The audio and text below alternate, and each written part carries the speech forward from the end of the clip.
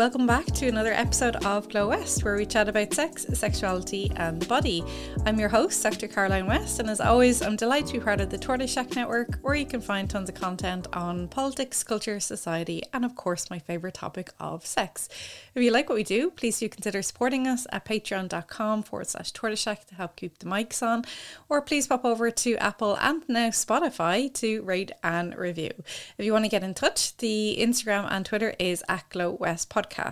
So today we are talking about the intersections of South Asian culture and sexuality, you know, a really fascinating part of the world, very colourful and vibrant. So we want to see if that extends to sex and sexuality as well. So I have the perfect guest to talk to me about this today. Today I am talking to Sangeeta Pillai, who is a podcaster, activist and speaker, and she is the founder of the South Asian feminist network Soul Sutras, which is all about tackling taboos within the culture. She's the creator of Masala Podcast, the silver winner at the British Podcast Awards 2021, and also a winner at Spotify Sound Up in 2018. Sangeeta is also the creator of the Masala Monologue series of writing workshops and theatre shows in the UK and the US. And she's also been a speaker at WOW Festival, Shameless Festival, Prima Donna Festivalis, as well as being a regular speaker on panels and podcasts. And she's been featured on BBC Radio, Evening Standard, Cosmopolitan Stylist, Eastern Eye, Huffington Post, BBC Sounds, Brown Girl Magazine, Women's Health Austria, Indian's Deccan Herald, and has been a writer for over 20 years. So we're very glad she had time to squeeze us in the podcast today. So Sangeeta, how are you? How are you keeping? Hey, Caroline, it's lovely to be here. Thank you for asking me. I've been well. I had COVID and just recovering, so you'll have to excuse a little every now and then.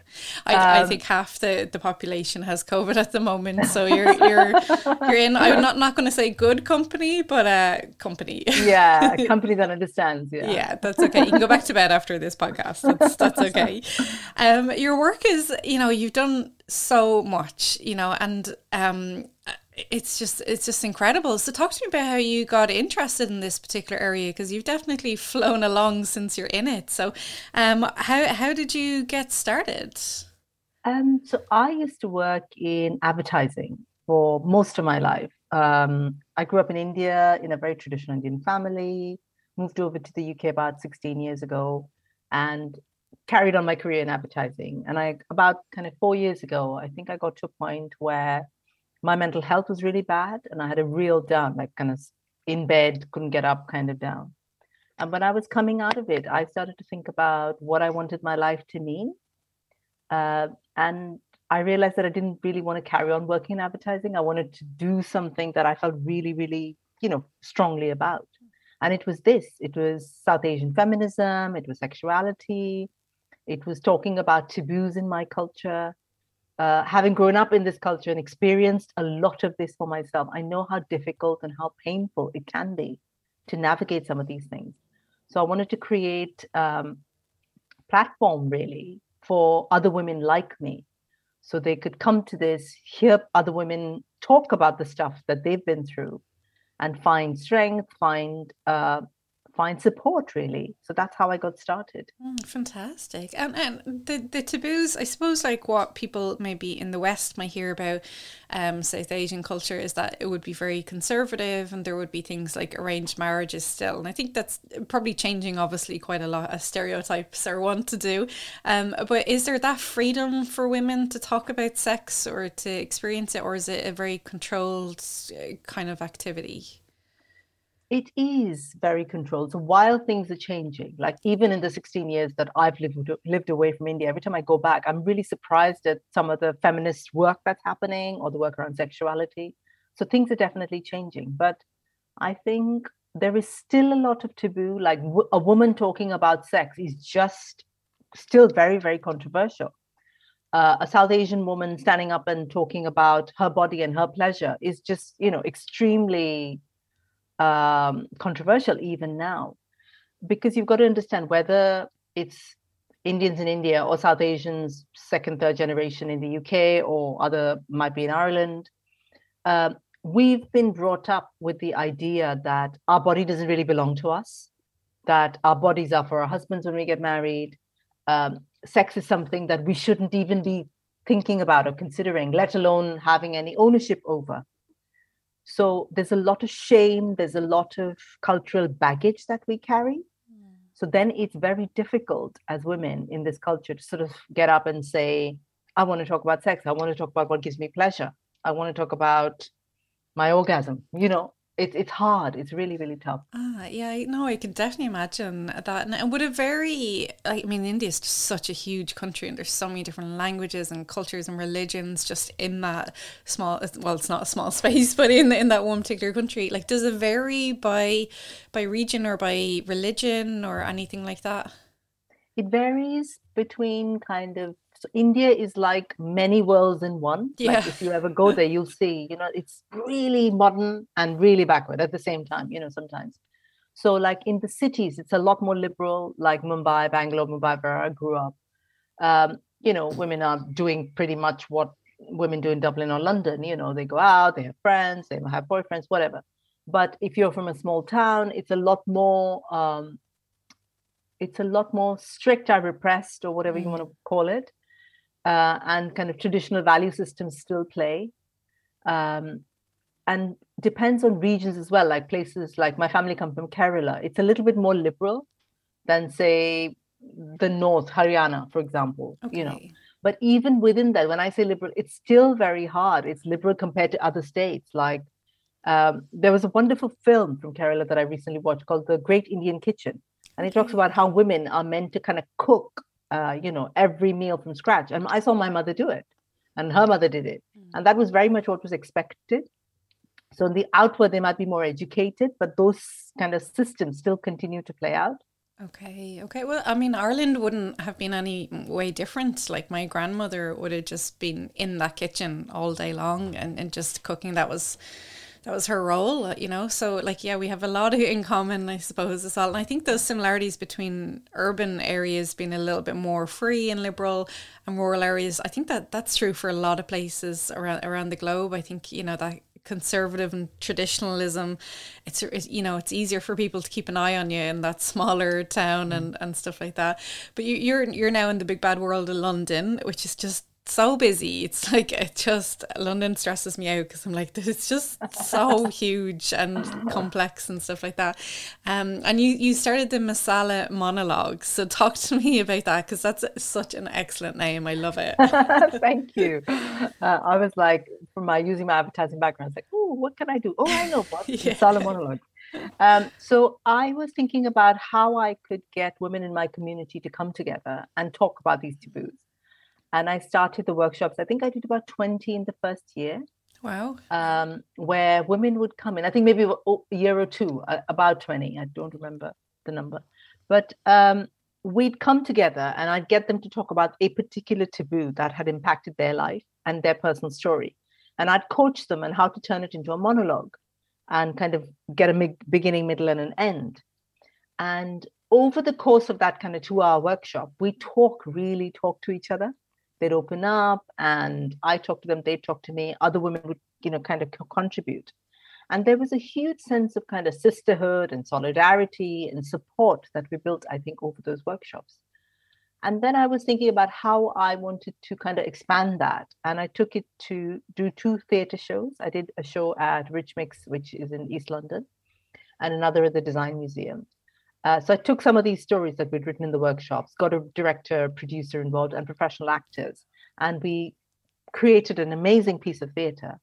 So we had, I think 100-odd women turn up to watch it, and the response was phenomenal. Yeah. They kind of came up to me and hugged me and said, oh my God, I really see myself in some of these stories you've got on the stage there.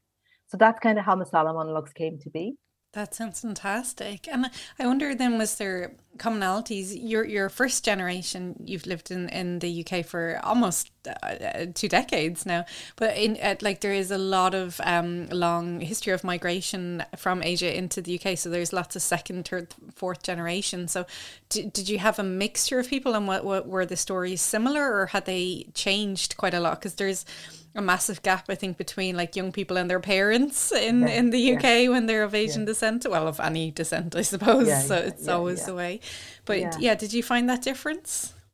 Yeah, there is and there isn't. And this is what makes it really interesting. So while say someone who's first generation like myself, I've come from a very Indian culture, and now I'm kind of British, and those are the kind of two mixes of me now. But say if you've grown up in the UK, which a lot of the audience that I talk to is, their kind of issues or struggles are with what they think of as the root culture and who they are, and then trying to kind of, I guess, find a meeting ground for their British side and their Asian side. And it's really tricky because they've been told, say, by their parents or relatives or whatever, that to be Asian is to be very traditional, to, I don't know, to get married, to have kids, to work at a very, stable job or whatever you want to call it, and they struggle with that. And I think it's for them discovering through my work and the work of other people like me that you can choose what parts of that culture you identify with. You don't have to, just because you're Asian, it doesn't mean you have to be what your parents tell you or what your neighbors might tell you in an area that you live in. You can be South Asian and feel proud of that, but at the same time be a woman who is modern, lives in the world, does things that make her happy. Yeah. And it takes a lot of guts to go against community and things, especially when it's such a taboo subject for people. And did you find that came up in working with the groups of women in the monologues, that how they felt about actually speaking up about their sexuality and their desire? It's hugely difficult, Caroline. It's just one of the hardest things because I don't know what it's like in Ireland. And I suspect some of this is similar, but there is so much value attached to our honor as women, that somehow we uphold the honor for our families, that somehow speaking about sex or sexuality or what we might desire makes it dishonorable, makes it shameful, and that shame transfers to your family. Yeah, we would have had a fair bit of that in Irish society too. We wouldn't have said honour maybe, but we would have said shame and, disgracing your family. Yeah. And, that's why we had the laundries and people were locked up if they had teen pregnancies and things like that. So, yeah, a lot of similarities. Yeah, so it's very hard for somebody who, say, obviously loves their family, but is an independent person and has a specific view on what their life to be, to then come out and say that, because the repercussions are very, very difficult. In some cases, I don't know, maybe the family won't speak to them anymore or have nothing to do with them. So that's the extreme case. Or there might just be issues within the family. It's like, oh, but you're part of this family. How can you go and do this or talk about this? It's so entangled and complicated, this idea of culture and sex and sexuality being quite disconnected and different, but they're not actually. Yeah, very interlinked with everything. Yeah. And even the sexuality part there, like, did you have any queer women that would have come along? Because, obviously sex is one thing, sexuality is another, and to come out in a conservative world can be, dangerous even for some people. Hugely. I talk about this on the Sala podcast. I think it's the first season. There's an episode on being queer in South Asian. So I have 3 queer folks. I think 2 of them identify as women. And they all talk about their journeys and how incredibly hard that was. One of them talks about her aunt saying, I wish you had died rather than come out, and the other 2 as well. And it's a very, very hard thing in a culture that has a very kind of binary way to look at sexuality, coming out as anything different to what this very narrow way to be as a woman, whether that's somebody who talks about sex like me, that's hard. Whether you're queer, like some of the people on my podcast, that's incredibly hard. So it's very difficult emotionally. It's very difficult to live within family structures, societal structures, and be queer. And, it takes a lot of courage. So I really admire people who do that, Yeah, they're very brave to be able to just live authentically as much as they can. But then in that case, if it's so hard to come out, then I can imagine then there must be a huge underground area, or people who are queer when they're in London but straight when they're back home visiting the parents, and you have to kind of go back into the closet, so to speak. So like, would there? I mean, London offers that sense of I can never say this word, anonymity. I can never say that. Of being anonymous. There we go. I can manage that one. But like, do you find that then is there like a thriving queer South Asian scene in somewhere like London? Massive. I mean, there are queer events like almost every week that I see, and I'm sure there's a lot more. And there's a huge underground scene, and I believe there's a lot of solidarity and support. So people talk about their queer families, so the love and support that they maybe didn't have with their family, they find within these circles. And I'm so happy that exists, I think. And there's kind of like dance events and poetry and all of these things within queer South Asian circles. And it's thriving, and I'm so glad it exists.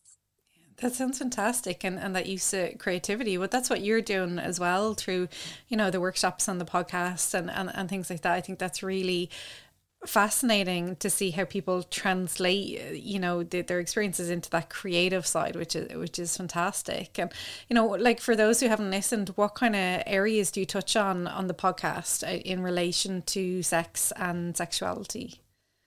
So Masala podcast, again, is all about taboos in South Asian culture. So everything from like sex, sexuality, periods, porn, menopause, mental health, basically all the things we don't talk about as a community, I talk about on the podcast.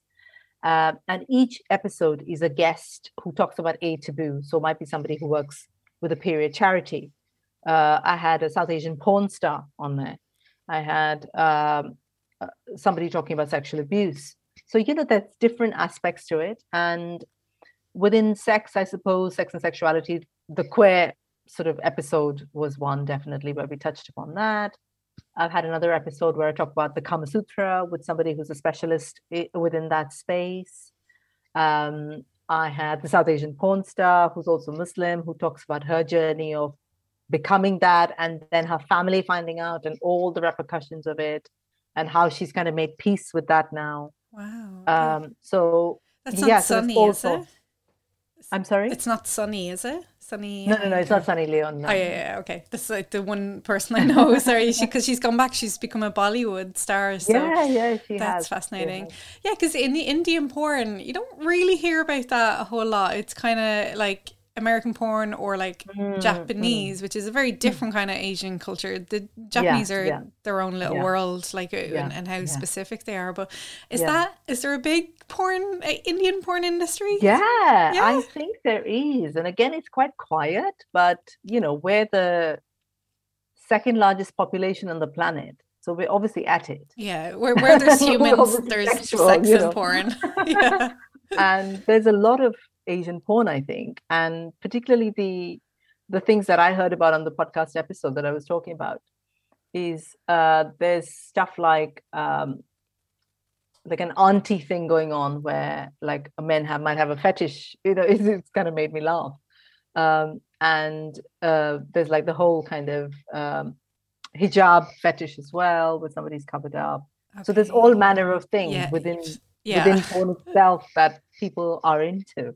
Wow. Okay. I gotta check some out just for research purposes, just to see. So the porn star that I interviewed is called Sahara Knight.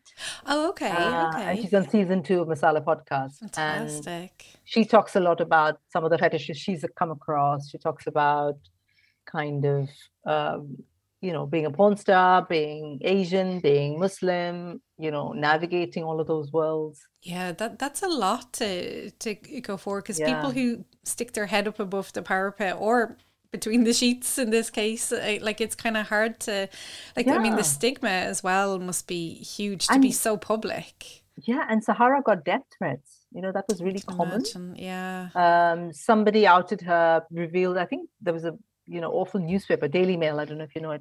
They published a picture of her. Of her front door, saying that this is where she lived for some reason. And then she had to change addresses or move away for a bit.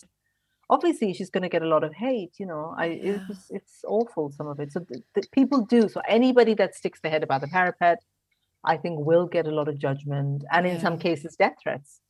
Oh my God, like it's just, that should be viewed as like incitement to murder or something, putting someone's door up there.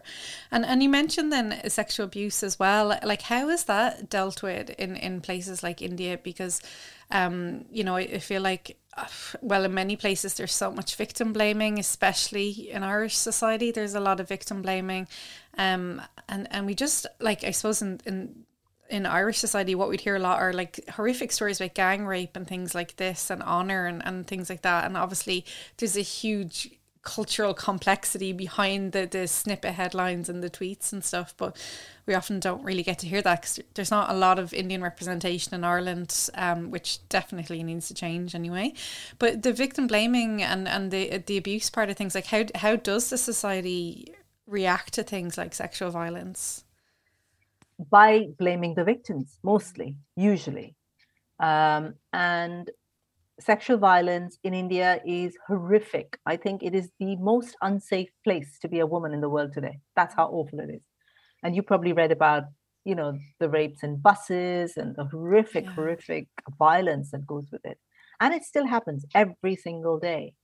Children are raped, women are raped, older women are raped. It's just dreadful. And it's one of the things that makes me really sad about kind of where I come from. There are a lot of parts of being South Asian that I'm really proud of, and this is one thing that I'm not. How can we as a society in this day and age, call ourselves civilized if this is what we do to our women, Yeah, it's just, and not to the perpetrators. Like, it's, you never hear much about the punishment side of things. No. I mean, they do, there's the odd case that kind of really hits the media headline, like the one on the bus, where they get punished. But a lot of people just get away because it's about power. It's in a village. If you live in a village and you haven't got much support, and somebody in the power domain decides to rape you, there's nothing you can do. It's awful, and women just kind of get on with their lives. I talk about, and that's on a big kind of horrific scale, but also on a smaller scale. Sexual violence is rampant in India. I grew up there every day of my life since the age of, I don't know, even 10, that I'd get out of the house. Somebody would grope me. Somebody would put their hand on my breast. Somebody would put their hand on my ass. It's just normalized. And you're told that that's just how men are. And you kind of find ways to protect yourself. And I'd kind of walk with this handbag in front of me so nobody could touch me. It's incredible. And it still goes on to this day and age. And we're taught that that's how men are, and that's how we must kind of find ways to kind of live with it, which is absolute rubbish, because I will try not to swear on your podcast. That's okay, you can swear. You can swear. Really, fucking angry, and it just is a daily occurrence in women's lives. And it doesn't matter whether you're poor and you live in a village, or whether you're rich or you're privileged, or one of the guests on the last season of my podcast is Anushka Shankar. She's like one of the most famous musicians. She's Ravi Shankar's daughter, so she's one of the most well-known musicians in the world. She talks about being groped as a child, and she has a very protected life, but she talks about going to a beauty salon with her mother, and this guy used to feel her up, and she never said anything because we're taught that somehow that's our fault. These are the messages we internalize, that if something like that happens to us, we must have done something. Because, it's our job as women to kind of dim ourselves and make ourselves small and not wear provocative clothes and, entice men. It's just bollocks, it's just makes me really, really, really angry. No, of course. And it just, like, what you're being taught there is like, this unsafe safety is your fault from such a young age. It's just like, it must be them really hard to like actually embrace things like sexual desire in such a culture where you're viewed as like a slut or whatever for all this horrific stuff that happens. So it's like, how on earth in that kind of culture do you engage with positive sexual experiences and sexuality? Like, that seems really hard to move from, a position of like, you know, you're like public property in that stage where people can do what they want with you. It's really difficult, Caroline, and incredibly hard to do. And I wonder sometimes if I hadn't moved to the UK, whether I'd do the work that I do. Because living in India, it's even more strong. It's even stronger, this messaging of somehow you being responsible, somehow talking about sex makes you a slut. You know, and so you're either a slut or you're like, you know, this pure, you know, woman, mother, sister. One of the worst swear words they have in Hindi is somebody, it translates as a sister fucker or a motherfucker. You know, because those are the, you know, these are the goddesses we have. And then we have the other women who talk about sluts. So, you know, do you see the kind of disconnectedness of how we view sex as South Asian people? So it's incredibly hard to then come out and then say, you know, talk about desire or talk about female pleasure, because immediately the assumption is that if you're talking about it, you must be up for it. You know, there's no, so I'm quite careful as well, even if, say, an Asian man writes to me on one of my social medias, I don't usually respond, because the second message will always be, oh, okay, you must be up for it because you're talking about it. You know, it's really difficult. Yeah, that's like just infuriating. Just like, yeah. And like we usually ask that question when I have a lot of guests from around the world, and yeah, it's just a lot of the time it's the same all over, and it's not. I think in the West we kind of view that as like, oh, that's other cultures, and it's absolutely not. This is like pretty much the exact same in definitely in Irish society, but in lots and lots of societies. But yeah, I just I know, rage. I can feel your anger. I feel like this as well, and I've kind of trained myself to not get upset each time, because you know, it's like, okay, well, you know, I've got to save my energy for things that are important. Yeah, but it is really, really frustrating. Yeah, and I can imagine then, you know, you mentioned periods and menstruation earlier. I can imagine that is, you know, a whole different ball game as well. I mean, even like, well, period poverty is one thing, you know, as well. But like, is it a stigma thing to, you know, be on your period? Is it, you know, what does that look like? So we're taught that when you're on your periods, women are impure. We're not supposed to go into temples. We're not supposed to touch things that might be sacred. And this isn't just in India. This is second, third generation women living in the UK, where they're told they can't attend weddings when they're on their periods. They can't go into the kitchen when they're on their periods. This idea of a woman's body somehow being impure is kind of coded within a lot of our culture, I think. So it's very difficult. So if you don't talk to girls about their body, if you don't talk to them about what a woman's body does, whether that's having a period or an orgasm or whatever, you know, how are girls then meant to kind of understand what's going on within them? So a lot of girls are hugely unprepared, even now, when their period comes. And again, there's a sense of shame and stigma that there's something wrong with you. Like I remember in my own family, when I had my period, I think it was about 12 or 11. And my dad was off to this pilgrimage site. And because he was going to this holy place, I was put into like a separate, in the kitchen. I wasn't supposed to come out and approach him or touch him. And I remember feeling like, what on earth has happened to my body? It's doing this horrible, evil thing, because it must be that, because otherwise, why would I not be allowed to talk to anybody? You know, so it's that sense of shame and stigma again, you know.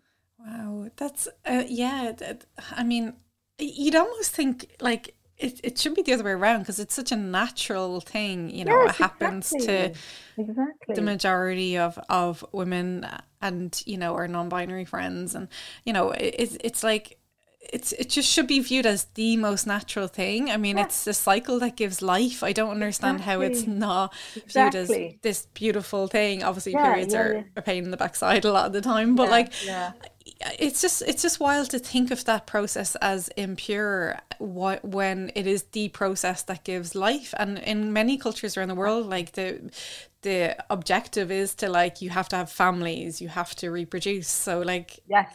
Where is that disconnect, like, This between it? really bothers me, Caroline, because motherhood is the ultimate, aim for women and South Asian women. So for someone like me who's chosen not to have kids, it's a huge thing. It's like, my God, how can you not have a child? How can you even call yourself a woman if you don't have kids? So this kind of worshipping of mothers happens on one side. But at the same time, where does motherhood come from? Our periods. Without that, you wouldn't have mothers. So it's such a disconnect. Yeah, it's wild. Like, it's just, yeah.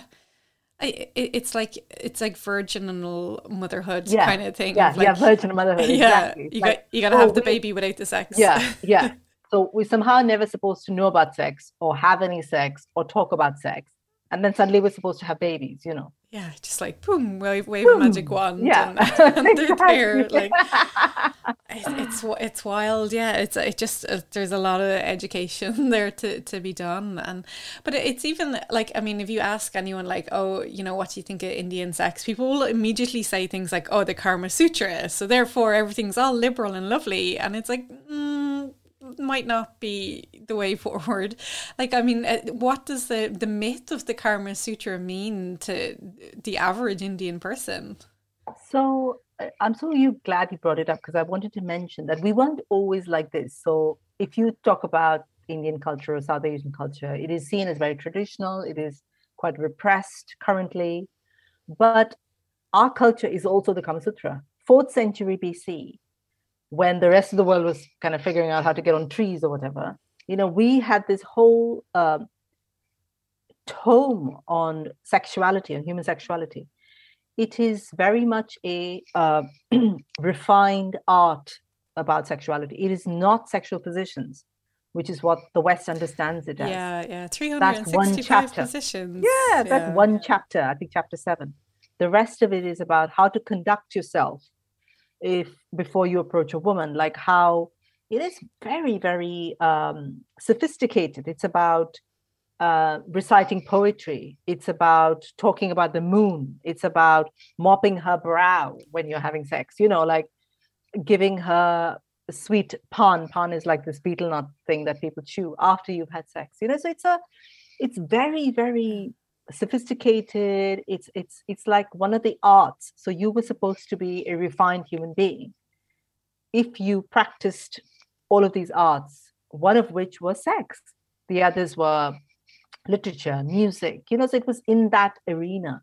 Wow. And there's chapter after chapter about being a sophisticated human being.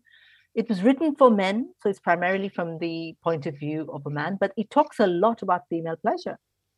It talks very much about a man's duty to pleasure his woman, and that is not how sexuality is right now in Asia. Yeah. There are lots of chapters on, if a woman is at this particular cycle of the moon, I don't know, her left thigh might be sensitive, or, it's very, very, very detailed. Yeah. It's a beautiful book. And that is our culture. That's where we come from. So I guess somewhere along the line, whether it's kind of the kind of introduction of slightly stricter morality or religion or colonization, lots of things happened, I think, between that time and now. And somehow we've lost, my belief is that that's who we were, and we've lost our way a little bit. Doesn't mean that our culture isn't this. Our culture is very much to do with sexuality and to do with openness, but we've lost it along the way. I think, and I'm glad you brought up colonization there, because wherever the British went, they kind of tried to impose all their morals and their way of living and on different cultures. So I can imagine that that had a huge part to play, because British culture would have been very maybe conservative or maybe, you know, very traditional family kind of thing. And I mean, we had about 800 years of colonization from the Brits. I don't know how many you had. Quite a few as well. A lot. Yeah. So that's like a lot of time for those values to kind of seep into society and. Absolutely. And I think there was a lot of Victorian morality that was brought into India by the Victorians. And as we know, the Victorian morality is very prudish. So some of the things I think that I understand from my old reading is, you know, some parts of India, the women didn't wear kind of tops, they just wore saris, and the British didn't like it. So that was a big hoo-ha. Homosexuality was actually acceptable, I think, in the Kama Sutra talks about it as well. The British introduced a law that only recently got repealed, I think. Even talking about the Kama Sutra, you know, they brought the Kama Sutra, they discovered, I say air quotes, the Kama Sutra, and brought it into the West. And it was like this saucy tome, you know, it, you know, kind of didn't really talk about the fact that there's a whole other aspect to this. And get this, they added pictures to it. Because there are no images in the Kama Sutra that was written. It was a serious book. Oh, I didn't actually know that. Okay. And they said, oh my God, you know, if we're going to move it along as a sexy tome that we want everybody to, let's just take a couple of pictures from a much later era and add it into the publication.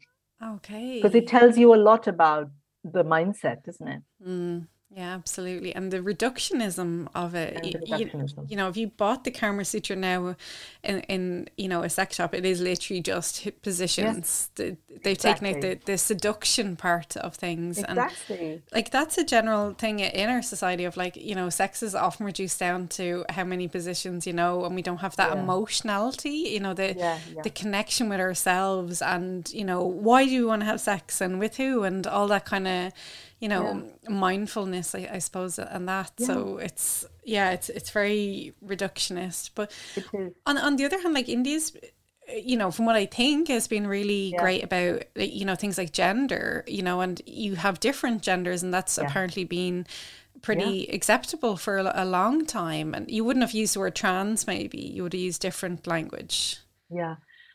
It's very much accepted. In fact, not only in the Kama Sutra, a lot of our gods are non-binary. Male gods turn into female gods, and female gods turn into male gods, and you know, sex as well is very common in Indian mythology. You know, suddenly a god sees somebody and they desire them, and they might be a male, and the god might be male, and the god becomes a female, and then you know has sex with that other god.